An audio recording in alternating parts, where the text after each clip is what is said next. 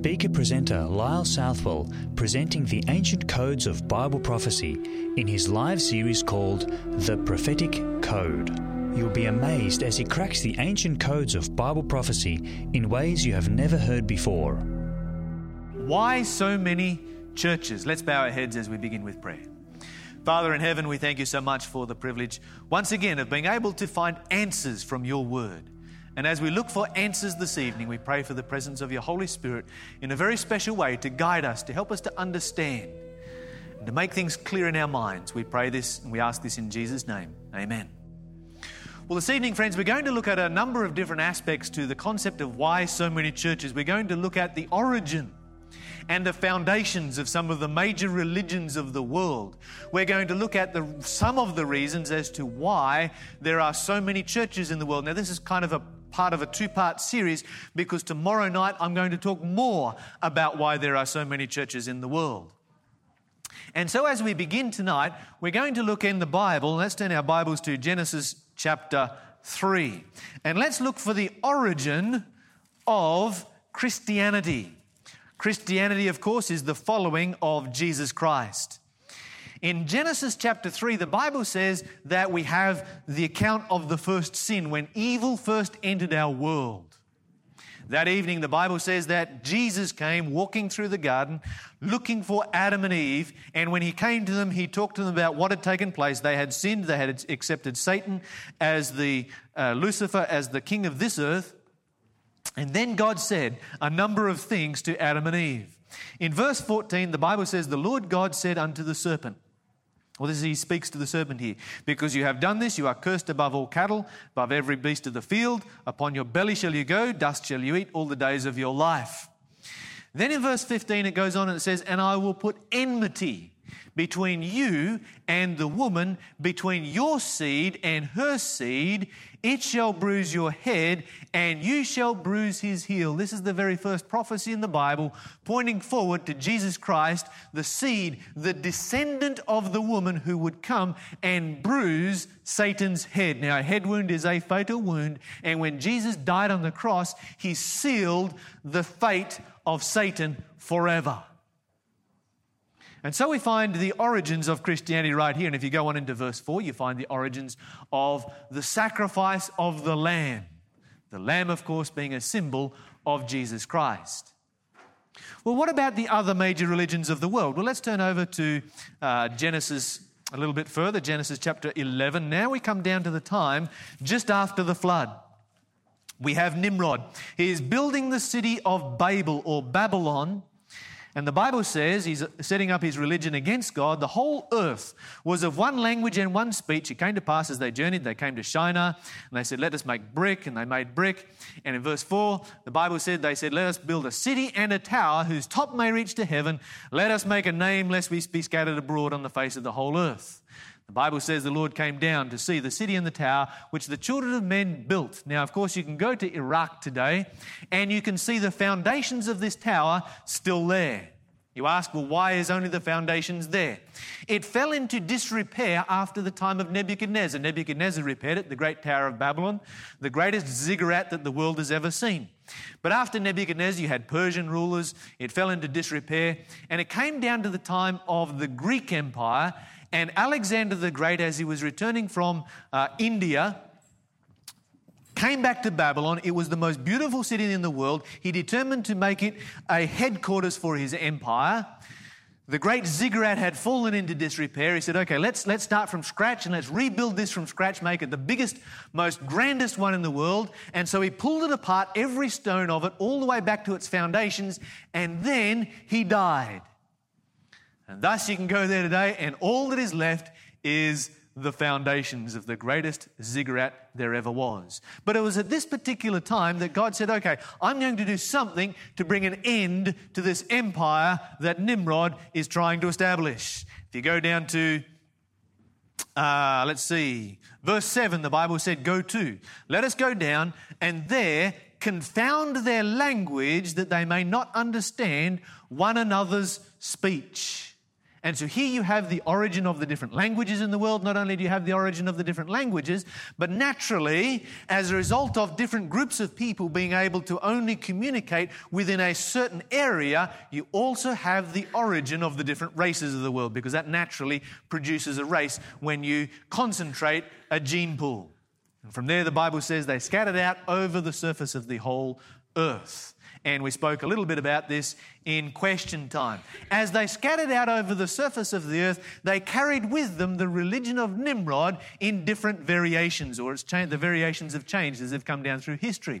One of the significant things about Nimrod that we have noticed before was the worship of the zodiac, or astrology.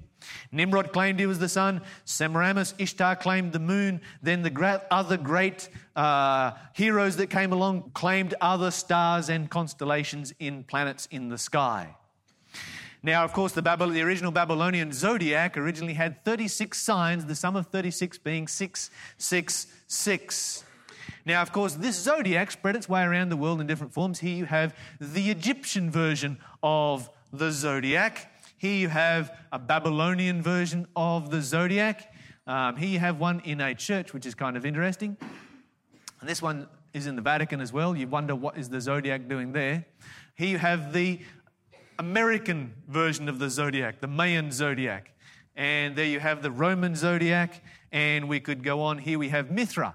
And Mithra here, Persian god, surrounded by the symbols of the zodiac. And of course, there's another Babylonian zodiac here. We find it popping up in many different places. This one I found interesting while I was visiting the Vatican. Here is an image of the Pope, and around the top of his canopy right here, what do you find but the zodiac? It's interesting when you travel around the city of Rome that you find this over and over again. The Bible speaks about astrology in the book of Isaiah.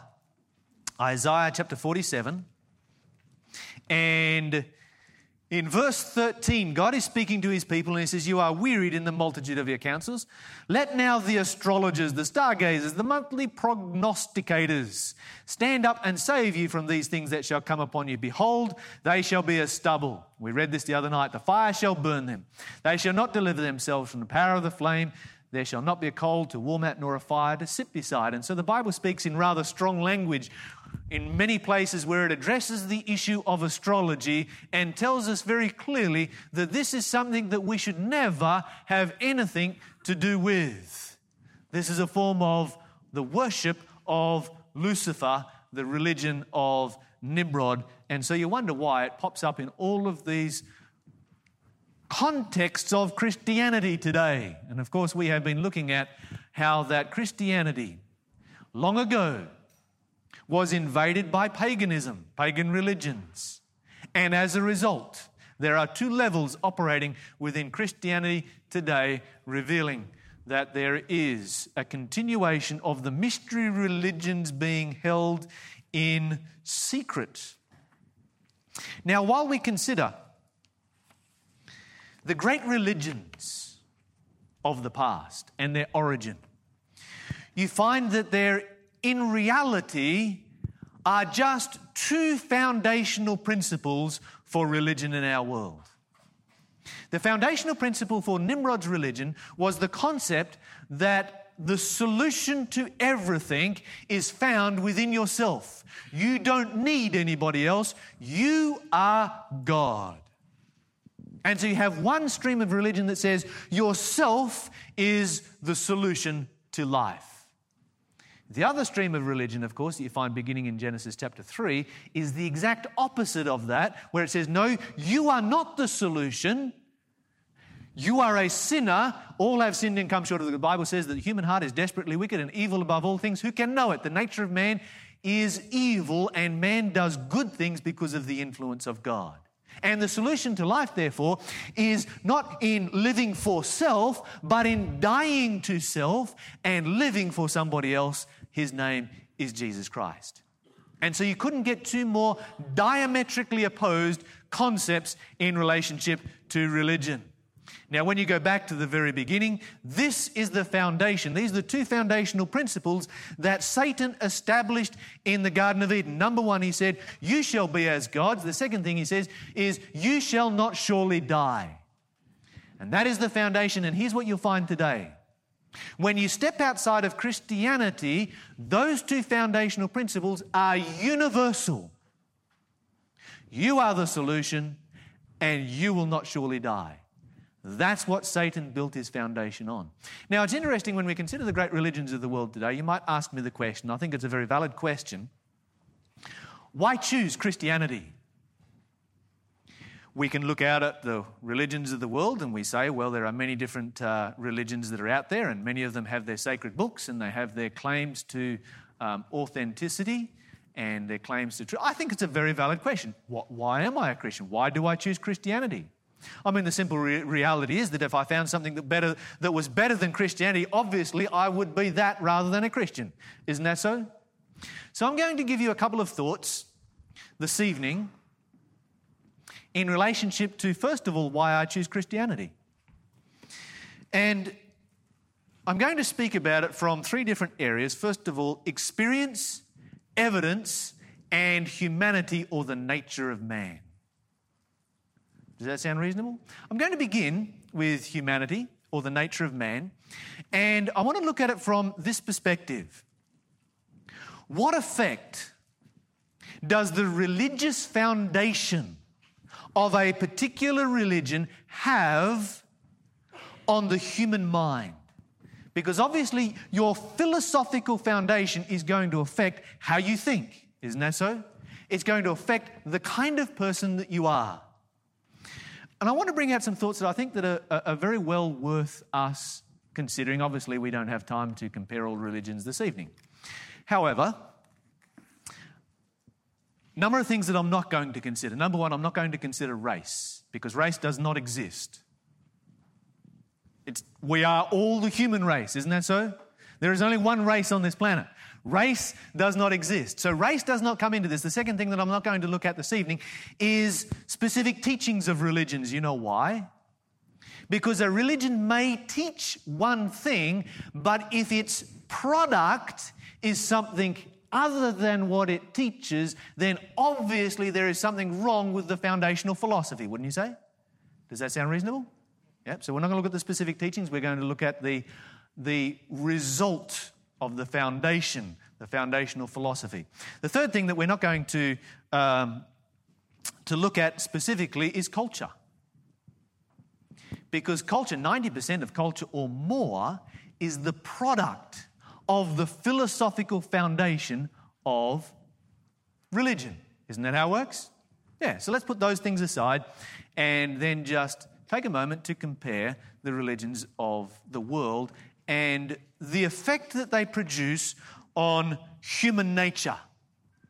All right, so the claim is that human nature, the claim of Christianity is that human nature, without the power of God, has a natural bent towards evil. So given the right circumstances, we would naturally turn to that which is evil. Now, of course, God has a tremendous amount of influence. So what I'm going to do is compare a number of religions here this evening and look at how they actually respond. And the way that I'm going to do it is by asking the question, how has human nature responded to various philosophical foundations in relationship to their enemies?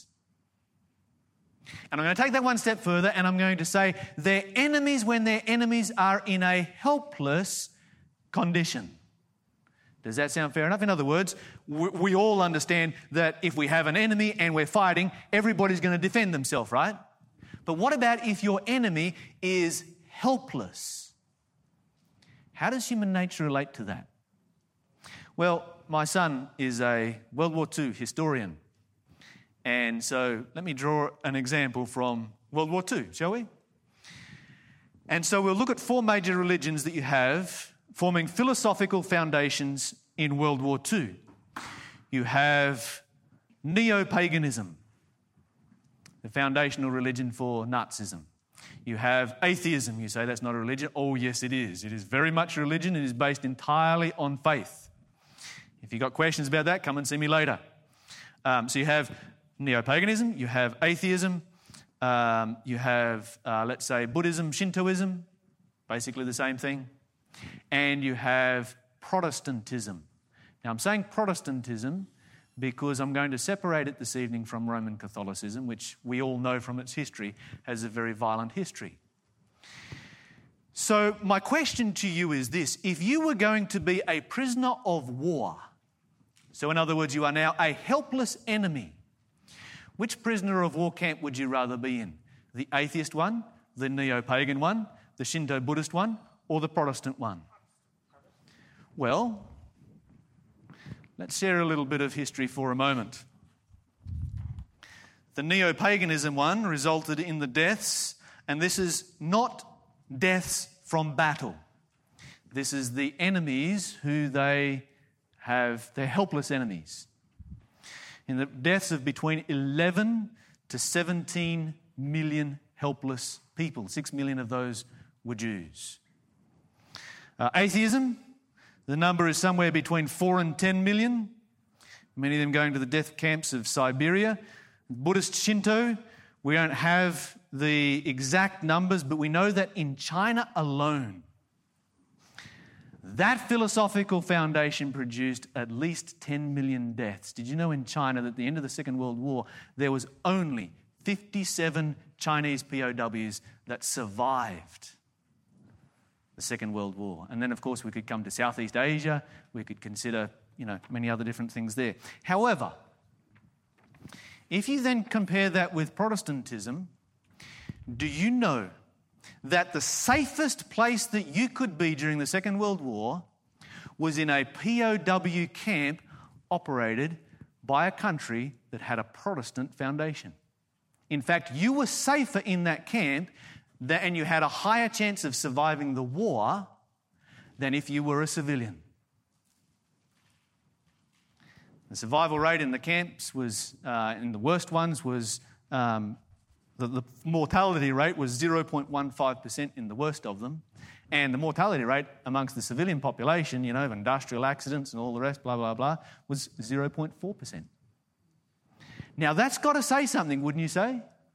It's got to say something very, very clearly that we should actually stop and think about the philosophical foundation, how it relates to the human mind, so that when the human mind is in a position where they have power over their enemies, what does it actually result in?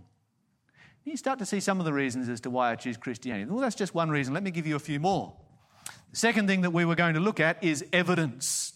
Christianity is a somewhat unique religion in that it requires evidence in which to believe in it.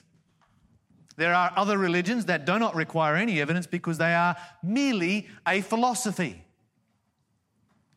However, Christianity demands evidence, and it puts up certain events as tests. In fact, God lays down the gauntlet on numerous occasions, and God says, all right, I am the one who knows the end from the beginning, and I will tell you what will take place over here from what takes place over there, or from where I'm standing over there. He lays down the gauntlet, and then he writes a book. And it's a rather big book, and a third of it, thereabouts, is made up of prophecy. Now, all of that prophecy is there available for us. By far the majority of us, because we're living right down at the end of time, the vast majority of it has already been fulfilled. And so we can go back through it, and we can see, well, has this taken place? Was that fulfilled? Did this happen? We can work our way through. We have just scratched the surface of the prophecies that are contained in this book right here. That's why I'm so glad that they're starting Soul Point after I go, because then you'll be able to study so many more of the prophecies of this book. And so the Bible gives you abundant evidence. And so then I compare that once again with the other great religions of the world, and I ask, well, where are the Islamic prophecies? Where are the Buddhist prophecies? Where are the Hindu prophecies? And we don't have prophecies in those religions. If you want to find prophecy, prophecy is in the realm and the domain of the Bible. You see, it's a rather bold thing to say that you can tell the future, because that sets you up to be tested, doesn't it? Yeah, you've got to be very, very confident if you're going to make a statement like that. So there's another reason. The third reason that I want to look at this evening is the reason of experience. Christianity is based around a relationship with Jesus Christ. It's based around Him coming into your heart. It's based around you becoming a new person as you learn more and more about Jesus in His Word. And this evening I can stand here right now and I can testify personally to what God has done in my life. How God took my life from being a train wreck, turned me around, made me into a completely new and totally different person to the person that I used to be. Filled my life with blessings over and over again. So many things. I could not even begin to list the things that I am thankful for that God has done for me. And I should say this because there are some out there who would say that God is in the business of filling your life with things, with financial blessings. That's the prosperity gospel. That's what the Pharisees were teaching back in the time of Jesus, that wealth was a sign of the blessing of God. You don't find that in the Bible, and I've never received those kinds of blessings. God has provided for my needs abundantly, but He hasn't made me wealthy, but He has given me so many blessings. He has given me happiness. He has given me peace. Aren't those the things that we really need in life? Those are the things that are really, truly important. And so these are the reasons why I choose Christianity. Well, then we ask the next question, that is, what about all the different versions of Christianity? There is a whole bunch of them, isn't there? Let's turn to Matthew chapter 24 and let's see what Jesus says. Matthew chapter 24. While we're turning there, I want you to think about this for a moment. If you were the devil and you knew that Jesus was coming back soon, and you knew that just before Jesus came back, there would be an explosion of knowledge in the world. The Bible says knowledge will increase, men will run to and fro. What would you try and do? Matthew chapter 24. Matthew chapter 24. And let's begin reading in verse 4. The Bible simply says, Jesus answered and said, take heed that no man do what? We've read this before, haven't we? Then it goes on, verse 5, for many shall come in my name, saying, I am Christ, and shall deceive many. Verse 11, many false prophets shall arise, and shall deceive many. Verse 24, there shall arise false Christs and false prophets, that shall show great signs and wonders, insomuch that if were possible, they shall deceive the very elect. It's interesting when you look at Revelation chapter 13, Revelation chapter 16, Matthew chapter 24, Revelation chapter 18, you can go on and on down through the list. The primary means of deception used by Satan at the end of time is through the use of the supernatural.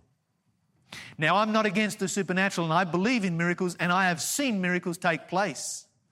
But they are not your criteria for defining what is truth and what is real. If you make the supernatural your criteria, you have set yourself up for deception. But we know this, the Bible says that there will be a lot of deception at the end of time. So what should we expect at the end of time? We should expect a whole lot of religions. Has that taken place in our time? Yeah, if you go back 100 years, we had about 50 different denominations here in Australia. Now we have about 3,500. We've got 30-some thousand if you go worldwide. Exactly as the Bible predicted it would. So the question that then comes up is this. Well, if you've got all of these religions going around with all of their different gospels, because there's so many different gospels out there. You have the gospel of penance, you have the gospel of salvation by works, you have the gospel of reincarnation, you have the gospel that says that God takes away your power of choice, you have the gospel that says that He never gave you the power of choice in the first place, you have the gospel of the immortality of the soul, you have the gospel. This is an interesting one. Some people say if you don't speak in tongues, then you're not saved. And you have the gospel of pluralism, which simply says, doesn't matter, believe all different gospels, they're all the same. Well, the simple reality is that they are not all the same and that they cannot all be the same. So how is it and those are just some of the small list of the different gospels that are out there. How is it that you find the everlasting gospel that Jesus says will go to the world just before He returns? The answer is very simple. You need to go to this book right here. I once came to a group of people and I was talking to them about the Bible, and they were talking to me about different things that were happening in their lives, and I talked about the importance of bringing to the test of Scripture those things that you hear and learn. And they said, oh, no, you must never do that. Don't ever test the spirits. It's a denial of the Holy Spirit. And I thought, wow, you just set yourself up for a massive amount of deception right there, friends. You cannot afford to sit back and to listen to everything the preacher says and just assume it has to be true. That's why when you come here, I make sure that every single one of you has a Bible so that you can go back and you can check it out for yourself and you can find out whether it's true or not. That's the whole purpose of it. I don't want you to accept what I say. So often, one of the reasons, this is one of the major reasons that we have so many religions in the world, is people sit back in their pew, they listen to somebody who can give an eloquent presentation and they say, well, it must be right. Accept anything that comes past without going back. You will notice this. There are so many churches in our world today where people, when they are going there, they don't even take a Bible with them. Do you know why they don't take a Bible? Because they don't get to use it when they get there. They just sit back and listen to anything that's said from the front and, well, he said it from the front, so therefore it must be true. No. We need to be students of the Bible, friends, because when you know what the Bible says, you know what the truth is, it's as simple as that. So, let's turn our Bibles to Malachi chapter 4. And let's look at a prophecy over here in Malachi chapter 4. Malachi chapter 4. That's on page 389. And here God says, He says, behold, I will send you who? Who is it? Elijah. Elijah the prophet before the coming of the great and dreadful day of the Lord. And he shall turn the heart of the fathers to the children and the heart of the children to their fathers, lest I come and smite the earth with a curse. Now that's an interesting prophecy, isn't it? Who is it the Bible says God will send just before He returns? Elijah the prophet. All right, so let's consider that then for a moment. Has Elijah the prophet already come, or is he yet to come? Let's turn over to Luke chapter 1. In Luke chapter 1, Gabriel repeats this prophecy, and he rewords it slightly when he repeats it. He speaks about the coming of John the Baptist. Luke chapter 1 and verse 15, the Bible says, and he, John the Baptist, this is Gabriel speaking, shall be great in the sight of the Lord. He shall drink neither wine nor strong drink. He shall be filled with the Holy Spirit, even from his mother's womb. Many of the children of Israel shall he turn to the Lord their God. And he shall go before him in the spirit and power of Elijah, to turn the hearts of the fathers to the children, the disobedient to the wisdom of the wise. And then he adds this bit here, to make ready a people prepared for the Lord. So what was John the Baptist's job? The Bible says that he was to come to make ready a people prepared for the coming of Jesus. Isn't that so? Yeah. So God raises up this movement and he uses the prophecy about the coming of Elijah and applies it to who? John the Baptist. In fact, if you go back to Matthew chapter 11, Jesus speaks about it over here. In verse 13, this is page 395, Jesus says this, for all the prophets and the law prophesied until John. And if you will receive it, this is Elijah which was to come. So who does Jesus say fulfills this prophecy? John the Baptist fulfills the prophecy of the coming of Elijah. Why? Because he goes out to prepare a people for the return of God. Isn't that what happens? Yeah. However, did the prophecy of Malachi stop with the first coming of Jesus? No, because the prophecy of Malachi went on and spoke about the great and dreadful day of the Lord.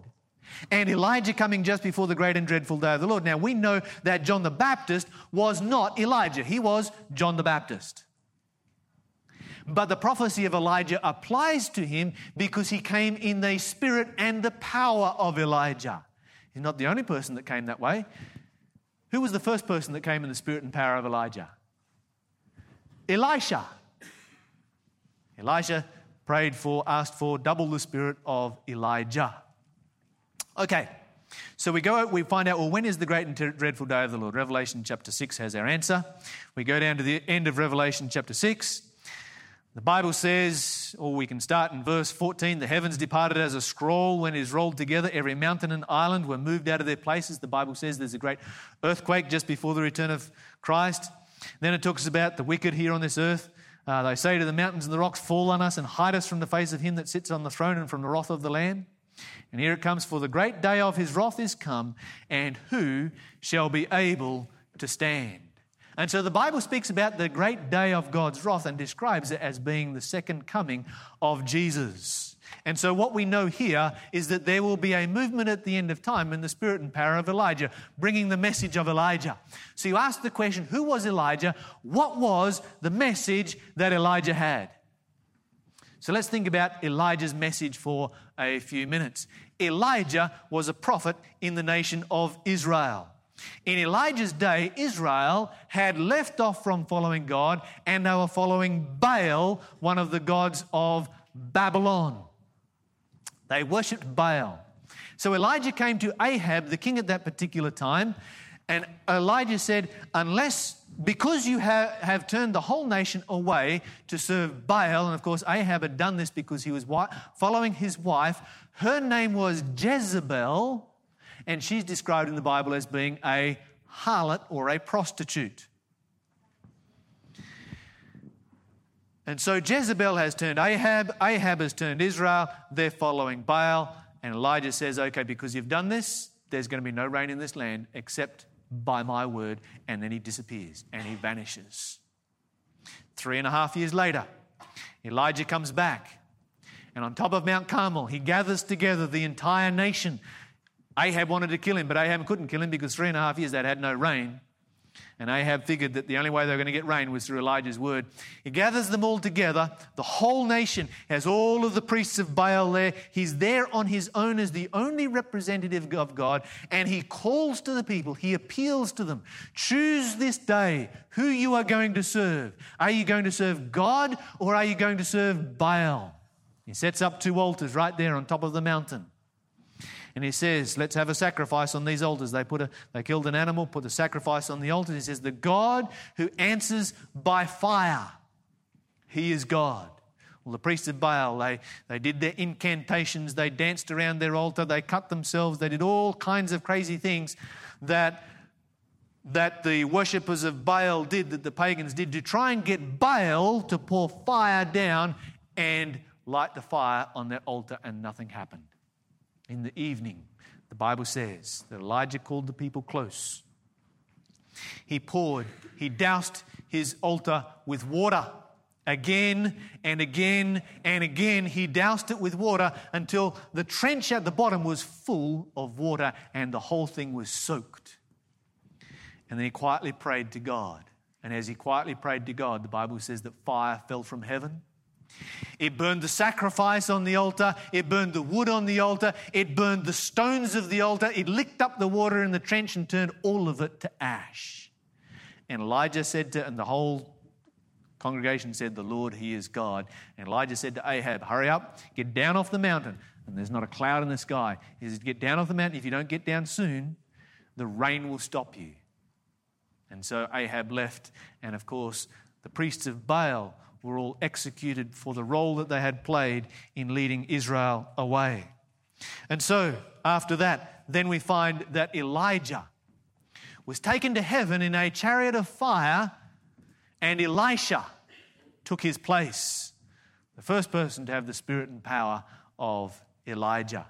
So let's consider a number of things in relationship to the message of Elijah and the end of time. First of all, we find that the coming of Elijah took place after 1,260 days of drought.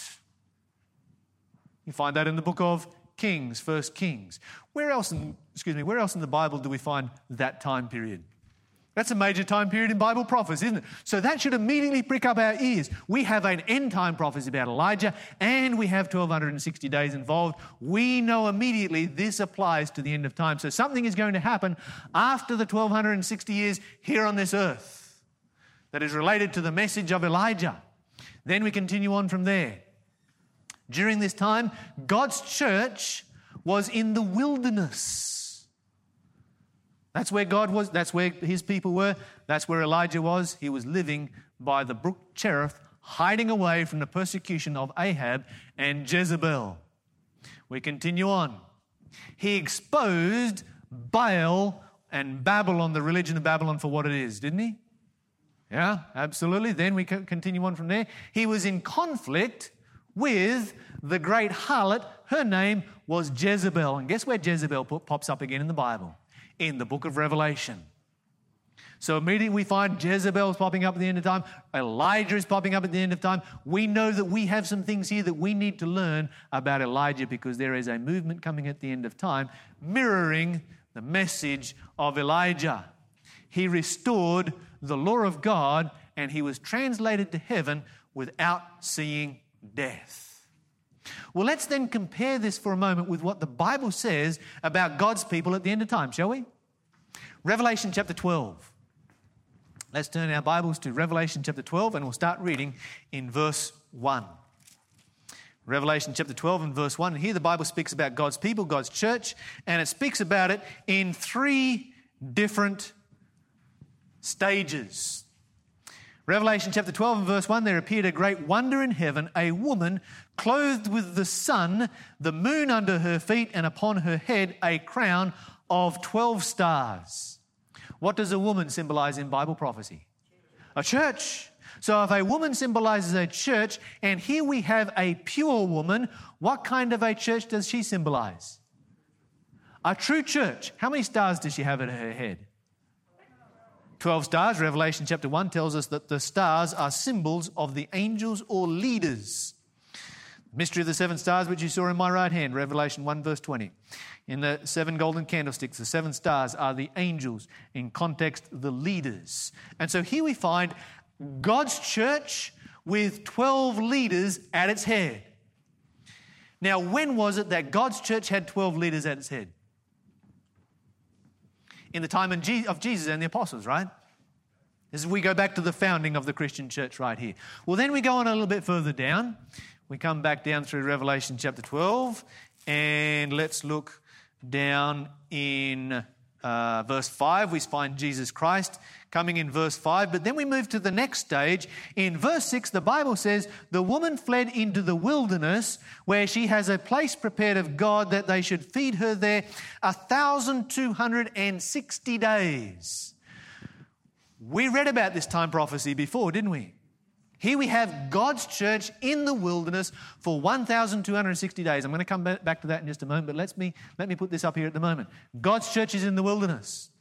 Then we come down to the end of the chapter,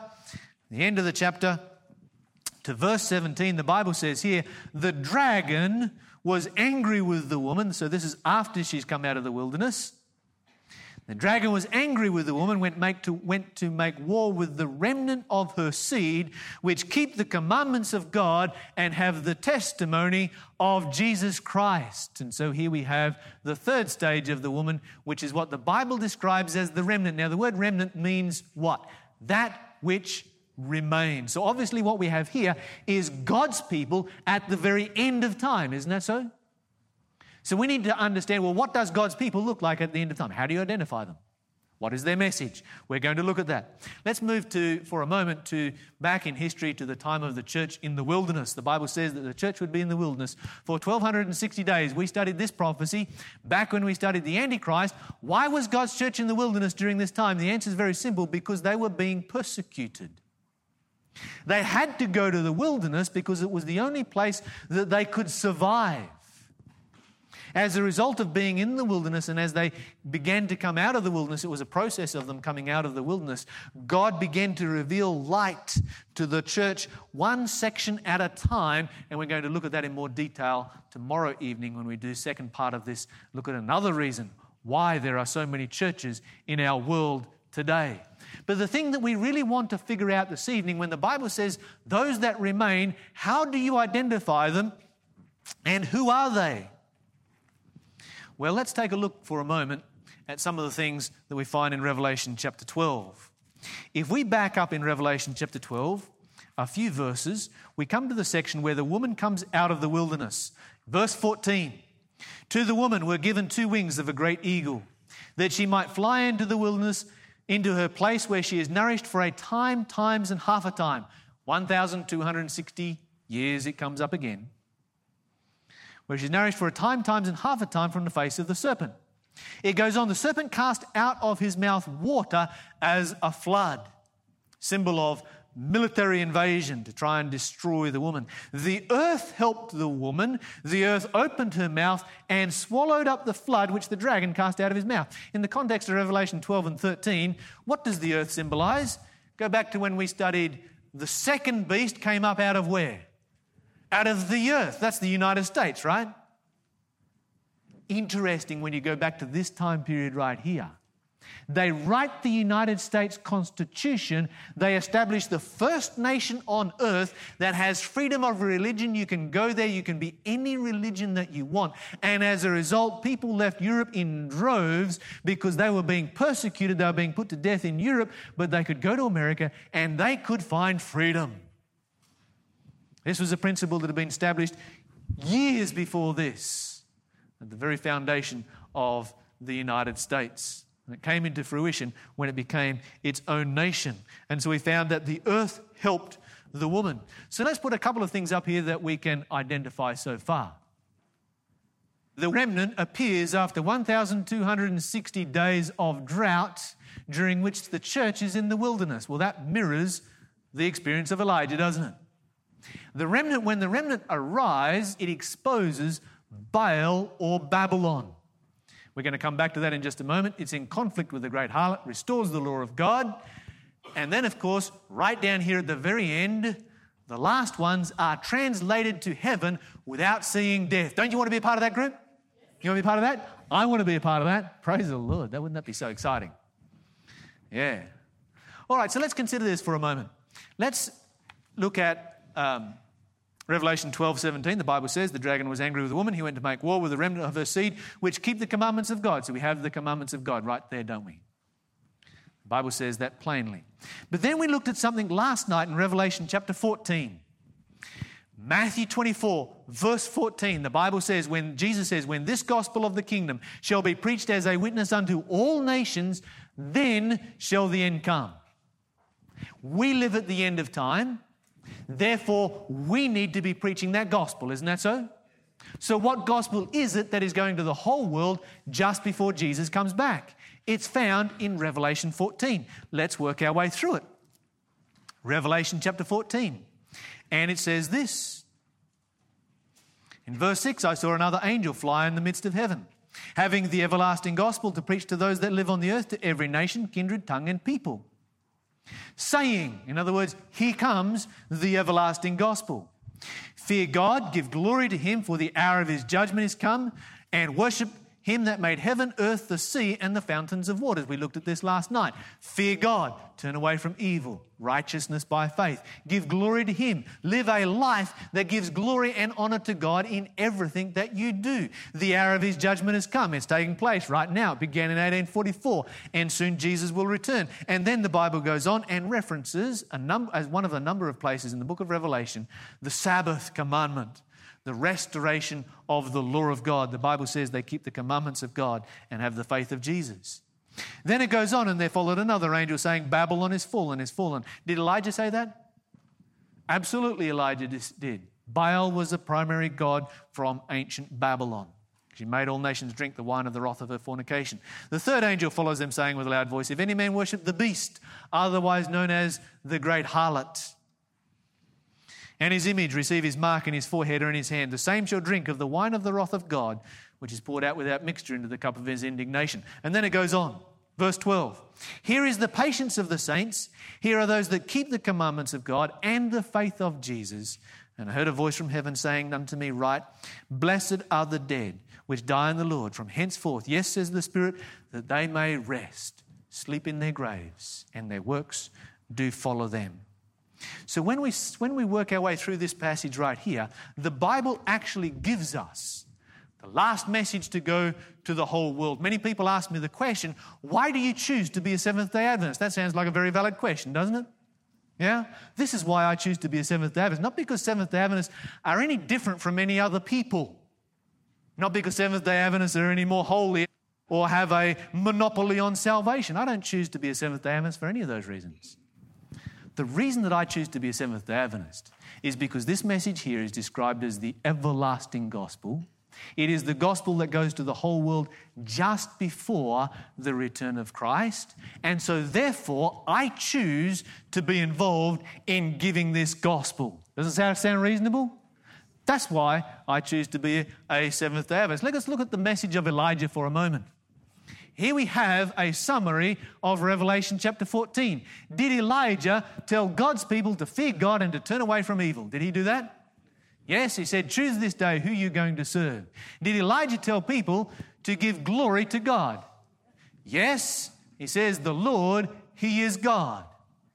In Elijah's day, did judgment come to the followers of Babylon? Yes, and all the priests of Baal died. Elijah said, let none of them escape. Did Elisha turn them to the worship of God as their creator? Indeed, he did. In fact, he directed their attention to the only one who created our earth and who could bring rain. Did Elijah say that Baal and Babylon was fallen? Well, that was central to his message. Did Elijah direct them away from the Antichrist, who is otherwise known as Jezebel or the great harlot? Most certainly he did. Did he direct them to then keep the law of God? Yes, Elijah did that. He restored the 10 Commandments to the nation of Israel.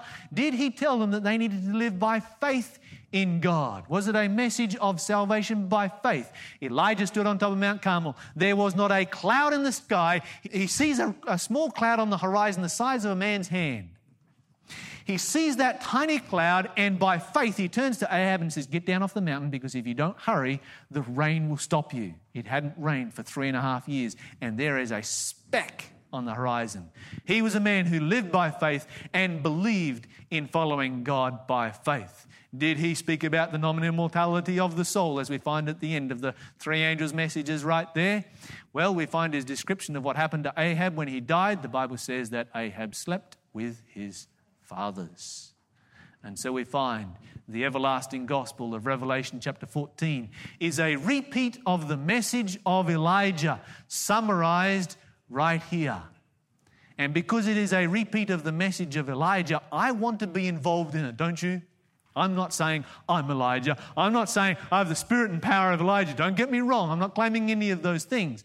I am saying this is a message that God has entrusted to His people at the very end of time, and He has commissioned us to take it out to the world. And isn't it a wonderful message? A message of hope, a message that Jesus is coming back soon, a message that we can give our lives fully, completely, and totally to Jesus Christ. You know, friends, when I consider this right here, and I find that people are accepting this every day and giving their lives to Jesus, it just makes me excited, because that's what it is really all about. You see, it's not about making a decision for a church. It's making a decision for a message. I want you to think about this for a moment. As you come to the presentations here, and I have to say this has been one of the most appreciative audiences I've ever had, so I do appreciate some of the things that you've shared with me, how you've been blessed by what you've received. Let me share something with you. You go home excited. I go home excited. We all go home excited about the message that we learn here from God's Word, don't we? You don't go home excited because of what I have said.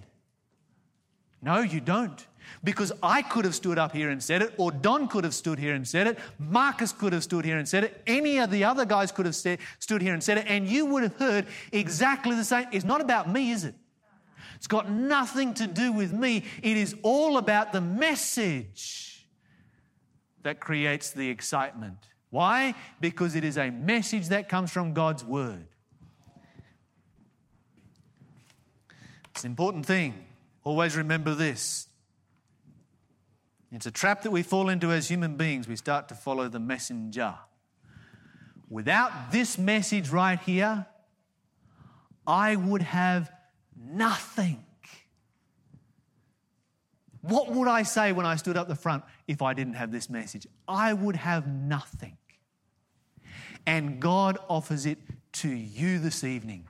And He says, here is a message to take out to the world and to share with people around us. This message, friends, is centered right here in Revelation chapter 14. In fact, let's center it in Revelation chapter 17, where it says, the dragon was wroth with the woman, went to make war with the remnant of her seed, which keep the commandments of God and have the testimony of Jesus Christ. Two things right there. They keep the commandments of God and they have the testimony of Jesus. You see, it is all focused on Jesus. It is all focused on worship to Jesus. Then you go down to the very center of it here, where it summarizes in chapter 14, verse 12. Here is the patience of the saints. Here are those that keep the commandments of God and the what? And the faith of Jesus. Let me tell you something, friends. Those two things go together inseparably. Do you know why? Because it is impossible to keep the commandments of God unless you have faith in Jesus. Isn't that so? You can't separate those two things right there. It's impossible to worship God and obey God without having faith in Jesus Christ. And so, friends, this is all about serving Jesus. It's all about taking a message that He has given to us and taking it to the whole world. And so I ask you this evening, who here wants to be involved in taking this message, Revelation chapter 14, which summarizes what we've been talking about here, which summarizes the fact that Jesus is coming back soon? Who here wants to be involved in sharing that with other people? Do you want to be involved in that? Well, friends, praise God, and may God bless you all in a special way. Let's bow our heads as we pray. Father in heaven, we thank you so much for your incredible love for us. We thank you for the privilege of being able to serve you. We pray that you'll bless us in a very special way now. As we leave this meeting, keep us close to you. Bring us back again on Sabbath as we continue the study of your word. And so we pray for your blessing. We ask in Jesus' name. Amen.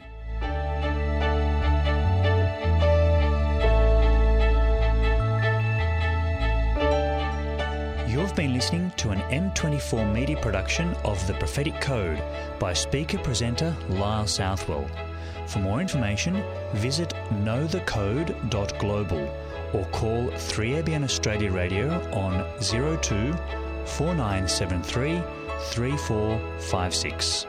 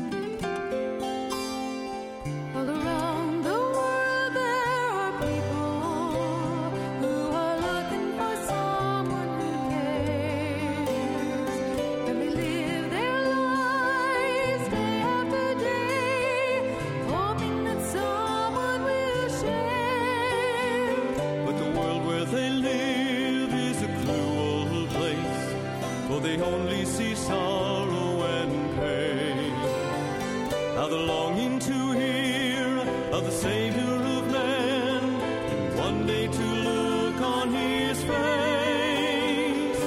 You and I are the light of the world, the light that shines to all men. Lord, let them see Jesus shining through me, and soon he is coming again. A light on a hill that cannot be hid, a flame that should never go out.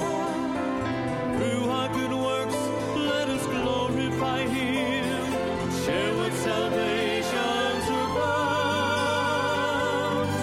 We're the light of the world.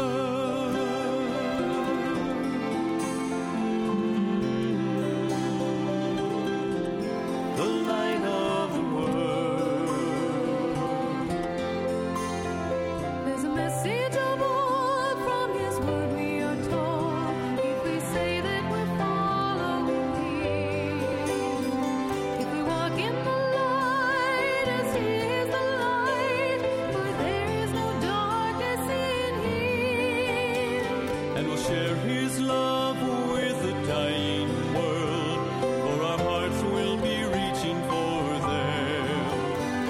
And we'll give them the truth and the story of old, of how he died to save man.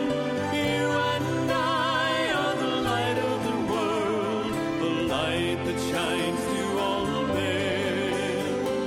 Lord, let them see Jesus shining through me, and soon he is coming again. Light on a hill that cannot be hid, a flame that should never go out. Through our good works, let us glorify him, share what salvation's about. We're the light of the world.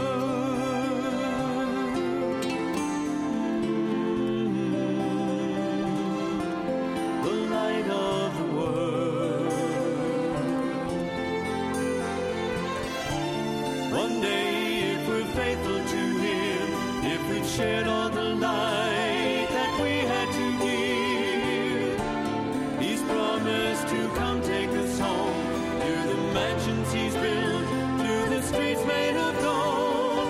You and I are the light of the world, the light that shines to all men. Lord, let them see Jesus shining through me, and soon he is coming again. The light on a hill that cannot be hid, a flame that should never go out. Through our good works, let us glorify him, share what salvation's about. We're the light of the world.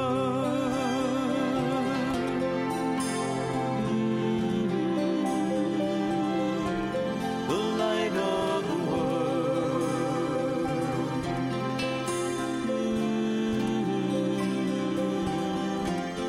The light of the world.